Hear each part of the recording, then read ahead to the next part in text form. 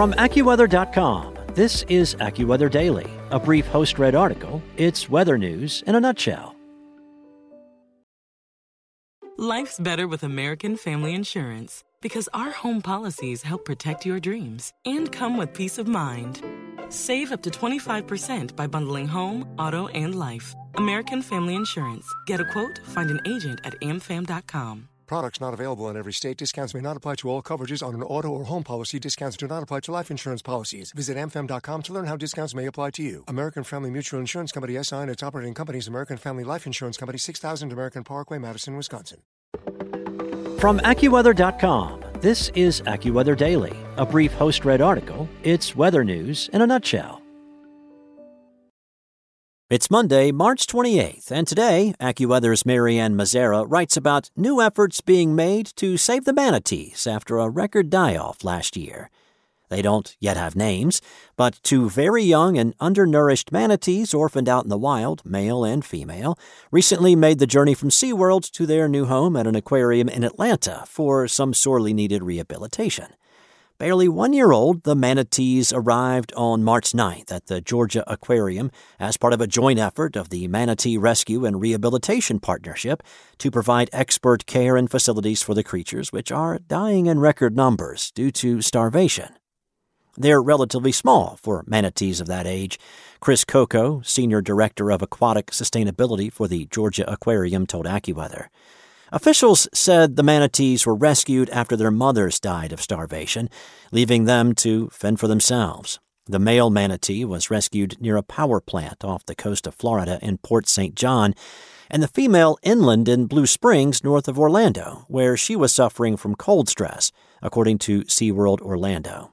They came in at 175 to 180 pounds, thereabouts, and our task now is to grow them out, Coco said in an interview with AccuWeather national reporter Kim Leffler. But they need to be much stronger and have the ability to withstand events where they may not be able to find food for a period of time or cold weather, that sort of thing. A record number of manatees, about 1,100, died of starvation across Florida in 2021, which is double the number from the year before, according to the Florida Fish and Wildlife Conservation Commission. The cause? A lack of seagrass, the manatees' main food source. The seagrass has been heavily depleted due to harmful algae blooms in the Indian River Lagoon in eastern Florida, where manatees have for years subsisted. Like any living plant, the seagrass depends on sunlight to survive and thrive in such an ecosystem. But the large amount of algae blocks that badly needed light. This is happening over multiple years, and it's like a desert over there in the Indian River Lagoon, said Dr. James Powell, president of the Clearwater Marine Aquarium in Florida, another facility that has taken in malnourished manatees to alleviate some of the pressure from other facilities already caring for them. The manatees' stay at the Georgia Aquarium will be temporary. Once they're healthy enough, they will return for another brief stay at SeaWorld. Coco said the calves need to put on more weight and reach about 400 to 600 pounds before they can go back into the wild. Meanwhile, experts said the efforts to save the manatees unfortunately can't stop as long as there are recurring algae and seagrass problems. Ron Mesich of Florida's Fish and Wildlife Conservation Commission calls the manatees' demise unprecedented. We've had large issues before, like red tide, where we've had a lot of animals impacted, but this is different. This is long-term, so it takes some time to recover, he told AccuWeather earlier this year. There's been persistent algae bloom in the last 8 to 10 years. We need to keep moving forward to expand water quality testing in the Indian River Lagoon so we can understand what's going on with this seagrass loss, Marine Resource Council Executive Director Lisa Sutu told WUSF in Florida last week.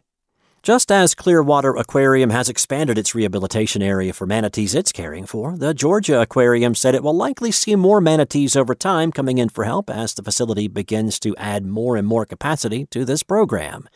Coco said, the situation is very serious, and we really need to invest time and resources and expertise to turn the tide on this situation and help as many animals as possible.